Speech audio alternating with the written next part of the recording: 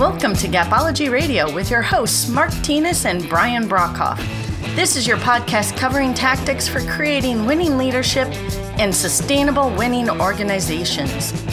Discover more information detailed in their books, Gapology, IMBAR, and their newest release, Speed of Purpose. We can be reached at gapology.org, and our books can be found at amazon.com. Hey everybody, welcome to Gapology Radio. As a reminder, Gapology is available as an audiobook on Audible. So if you prefer to listen to your books in the car or just need a break from talk radio, Gapology on Audible is a great option and one that can be a tremendous impact on your life.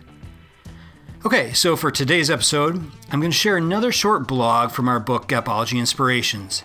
Mark and I did a full podcast on this topic just a few weeks ago, and you should definitely give that one a listen. This one's called Borrowing Power. Borrowing power. Have you ever had one of those neighbors? You know, the type, the one that constantly borrows things. The one that comes over to your house every weekend and borrows a rake, a ladder, a cup of sugar, or even borrows you to help them move a refrigerator.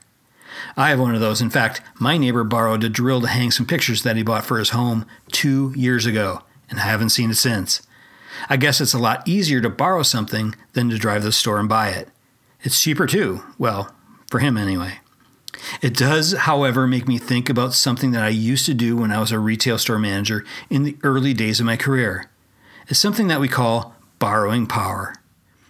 I used to always tell my team that the reason why we had to make a change, keep to a standard, or make a sales goal was because it was corporate policy or my boss's idea.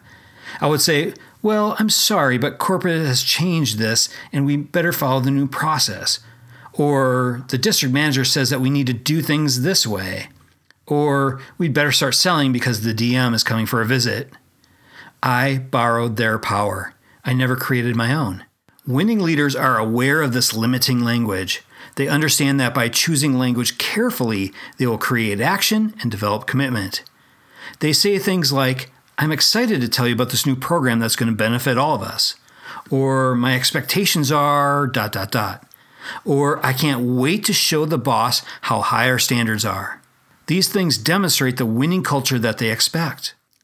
Winning leaders create our own power by making statements that motivate our teams and show them that we are 100% committed to whatever we're trying to accomplish. We must consciously think about how we're going to roll out any new initiative or change direction. We must proactively look for potential knowledge, importance, or action gaps in our team. Things like word choice, tone of voice, and facial expressions all become important in how we're going to deliver the message and create a culture of winning. As winning leaders, we understand that if our teams don't believe that we are completely committed and behind the message and truly believe in it, there's no way that they will get behind it either.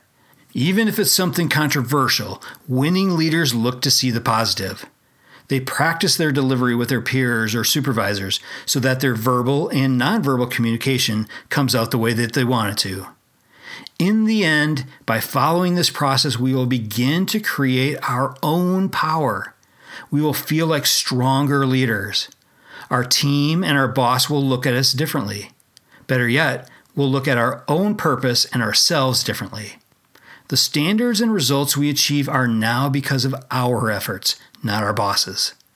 Winning leaders create their own power. They never borrow it. Now, if I could just get that drill back. Everybody have a fantastic week. We'll talk to you soon.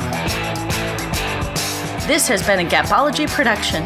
Visit us at gapology.org.